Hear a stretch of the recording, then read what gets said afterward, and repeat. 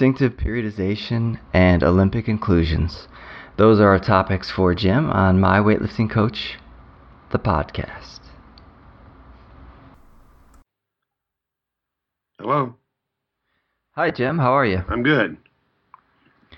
It's good to hear from you. Sorry it's been a few weeks, but I'm glad I got you back. And how have things been going? You've been doing a lot of seminars? Well, weightlifting in the Bay Area and actually throughout the United States is just incredibly booming.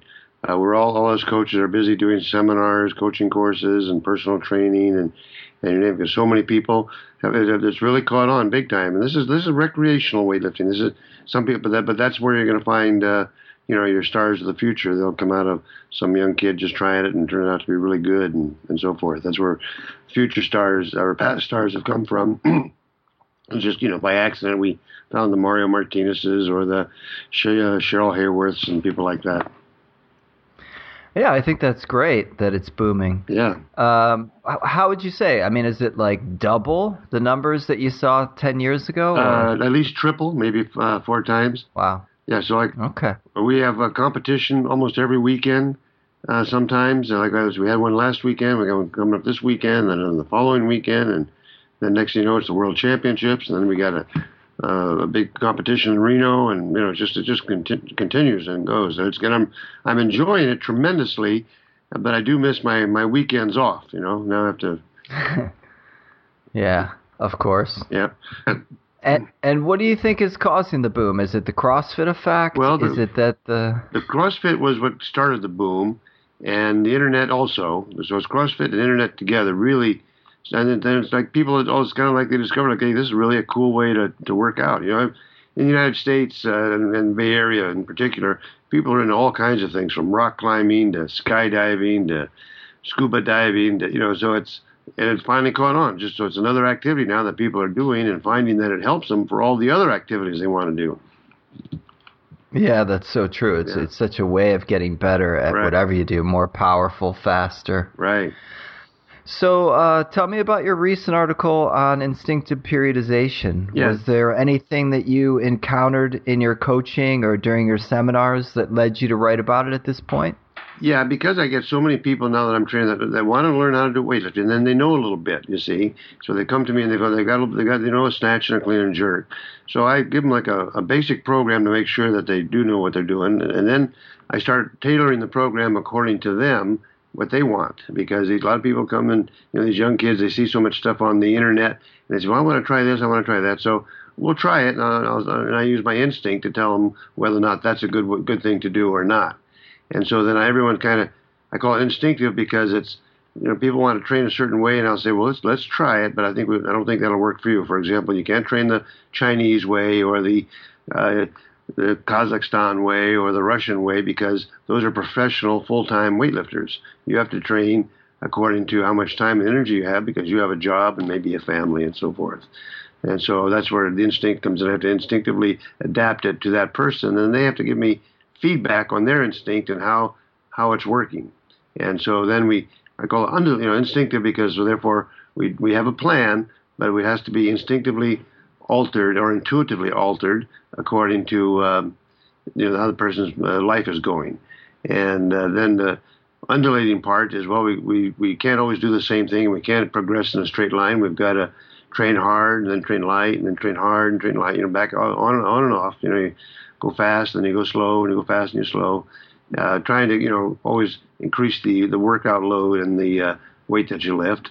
And then periodization, well, we do it in a cyclical form, in that we have to periodically train differently so the body gets a chance to recuperate and restore itself. Yeah, that was something that I was noticing in your article. I mean, you were basically saying light, medium, heavy week within a month. Right. And periodization has usually been divided into, of course, the day, and then the week, the month, and then cycles according to when someone is competing. Right. What if someone's new? Is it just week to week, or do you start thinking long term already? No, it's week to week, and seeing how much of a workload they can handle. And everybody comes to me, I say, so many people, they want to get up to, they want to go from 0 to 60 real fast, and so if you do that, they burn out at 50. So you just got to bring them along and coax them along, and see how much they can handle. And it cracks me up because I get some people, young, the 25 to 35-year-olds that are really healthy and strong and fit, and so they know I want more and more and more. Well, I said, well, we have to pace ourselves, and they don't believe it until they experience it. So then they understand. So I kind of let a person, and here's where the instinct or intuition comes in on my part.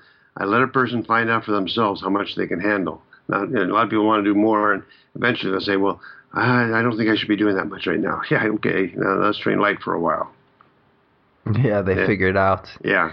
Yeah, I'm 45, and I still don't know how to pace myself. Oh, well, I think with anything. Well, especially as we get older, we have to learn to train as hard as is comfortable, and to know when to say enough. And it's going to continue to get worse. You'll be going along great for several months, maybe even several years, and all of a sudden you fall off a cliff.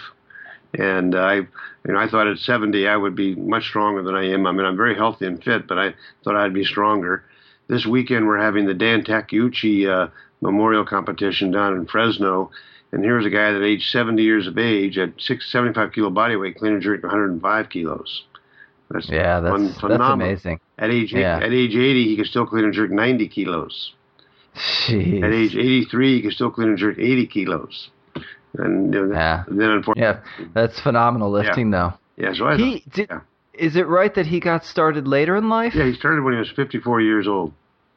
Wow. Okay. Yeah. In fact, I'm going to put something on the internet about him because to promote this competition a little bit. I wrote an article about him in Milo magazine, so I'm going to post a link to that on my Facebook as soon as I finish with talking to you. All right, super. I'll check that out. Yeah. Earlier, you were just talking about the workload issue. Do you pay attention to the total amount of kilos lifted in a workout? No, if I don't do percentages or how or the amount of tonnage or kilos that a person lifts or the amount of reps that they do. I have too many people. I'd be just writing all day, or have to be on my computer plugging it all in, and so I have everybody keep track of their own programs.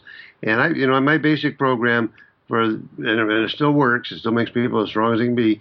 Is we do we do 3 sets of 3 with a lightweight for warm-ups, and then we work our way up to maybe 80 or 90% where we'll do 3 sets of 3 or 3 sets of 2 or 3 sets of 1, depending on the where we are in our training. And I just don't keep track of all. I used to years ago, and then I just I wasn't coaching. I was too busy doing all the math. And so now maybe that's where the intuitive part comes in, because now here I have this plan. Maybe we'll do 3 sets, maybe we'll do 5 sets, depending on how you look and how you're progressing at the top weight. And then the top weight, and also, I do use percentages kind of as a guideline. I use a slide rule still to do my percentages. And so when I'm doing a program for somebody, I'll just double check my percentages to see if I'm on base. And because I train most of my people between 80 and 90%.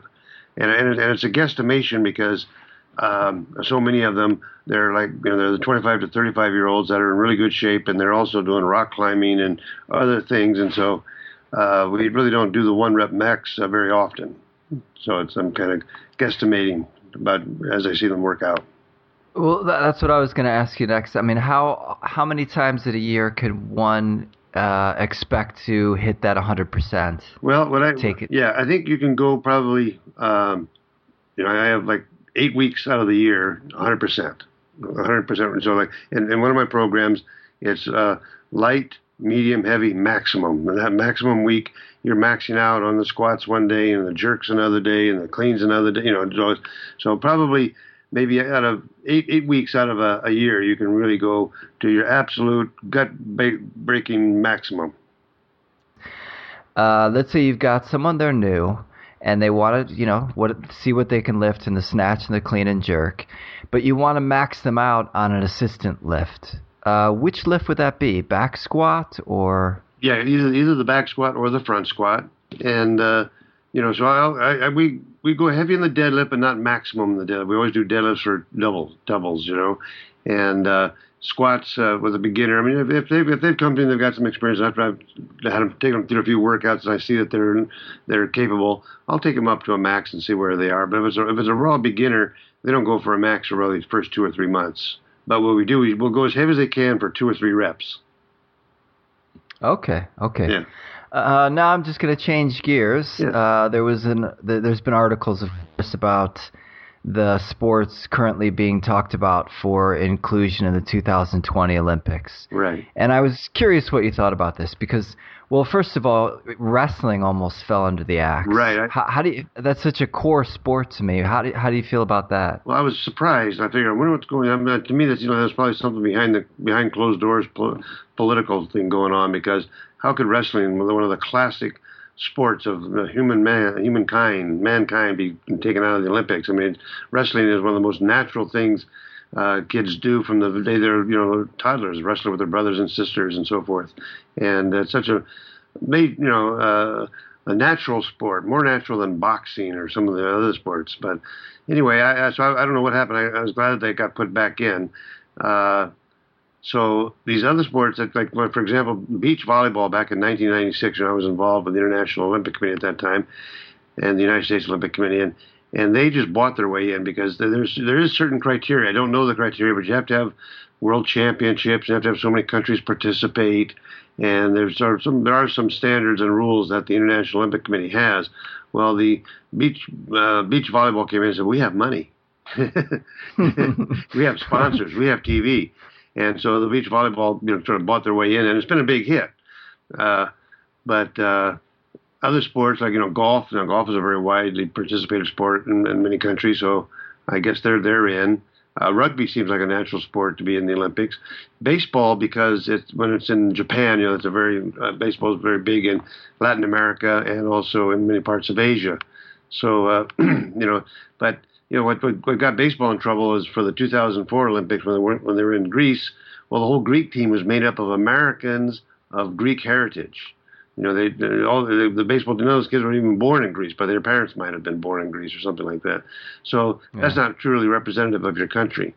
And so now some of these sports, like windsurfing, I'm not sure if that's what it's called, but they got in because they said, well, we're sailing. We're like sailing, so they got a branch of sailing.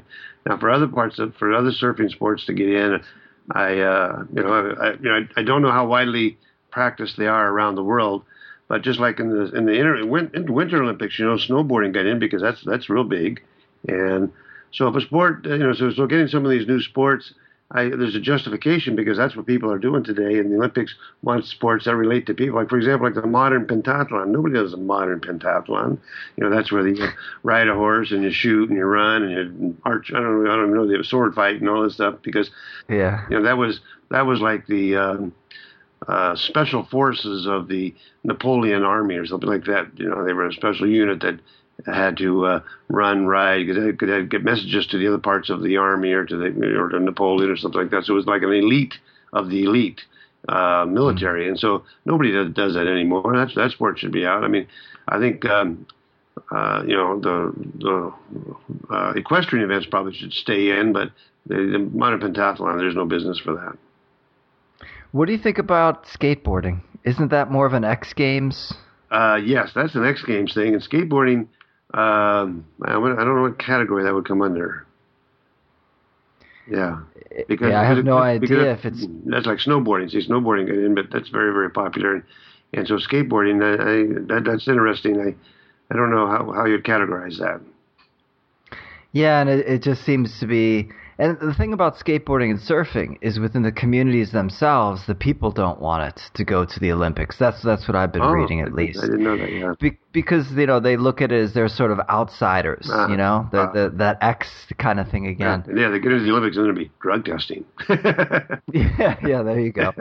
That was the first problem with snowboarding, I think. Yes. They got around that. Oh, exactly. Marijuana. But we'll see what happens. Yeah. I mean, there's certainly some of the other sports, like I think karate is up. I mean, I think that's a no-brainer. Karate makes sense to me. Well, but see, there's already taekwondo. True. So you have a martial arts, and you have boxing and wrestling, which are traditional. So, I don't know enough about karate to say thumbs up or thumbs down. I really have no opinion on karate. I just thought taekwondo sort of met the martial arts end of it, because next thing you know, you're going to have MMA in, or whatever these things are called, the Yeah, the new one. ultra fighting and all that stuff. Yeah, true. Yeah. That's why the criteria. I mean, I think so much, like you said, is behind the Yeah, scenes. There's no way of really knowing, and I think money probably yeah, is a huge factor, as it is in so many aspects of yeah. life. Yeah, I'm surprised. Like I said, golf, it just doesn't seem like an Olympic sport. It was in the Olympics a long time ago. Then it was out. Even tug of war was in the Olympics many years ago. Yeah, and I think that they're thinking about that down the road too. Yeah, Is bringing tug of war back in. yeah. And I think rugby belonging. They're bringing in seven-side rugby, and I think that certainly seems like that's maybe because I'm from California. We read a lot about rugby, so I think rugby's a widely participated sport around the world. Yeah, definitely. I follow rugby, and with the most recent World Cup, did you see Japan beat South Africa? I didn't watch it. No, I didn't. It was one of the biggest upsets, and for Japan, they're hosting the next World Cup. It was really an earth shaker because they said, "Why are these teams here? Like, U.S. isn't very strong. Japan, there's a lot of Romania, but they held their own. So yeah, I think rugby's got plenty of following throughout the world, and so just growing. It'll be interesting how the Olympics changes over the years because, like I say, I mean, modern pentathlon, there's no business for that. And although we've got a hotbed of fencing activity going on here in San Francisco, and these guys do really well. I don't know about fencing. Fencing's not practiced that widely around the world, to my knowledge. I don't think they do that in the Caribbean or in South America or Africa. But I don't know. I'm just know that fencing seems like there's another sport that's kind of old-fashioned. Yeah, and I think if some of these old-fashioned sports, they have their world championships, they have their stage. Yeah. And maybe it's if we're worrying about throwing a sport like wrestling out, that doesn't make sense to me. Yeah, I couldn't understand that at all. I just had to figure something like there's something. I'm sure there's something behind the scenes where wrestling wasn't doing something that the International Olympic Committee wanted them to do. Yeah. All right, Jim. So before I let you go, what's coming up for you? Well, like I say, this weekend we got a competition in Fresno. Then the following weekend we got a competition back here in San Francisco. But I'm also doing a USA coaching course. And then the following weekend I'm up to Bakersfield for another coaching course. And then the following weekend is to Houston for the World Championships for 2 weeks. And then back to Reno a week after that for the our American Open. And then got a big competition back in San Francisco a couple weeks after that, and then this year's over.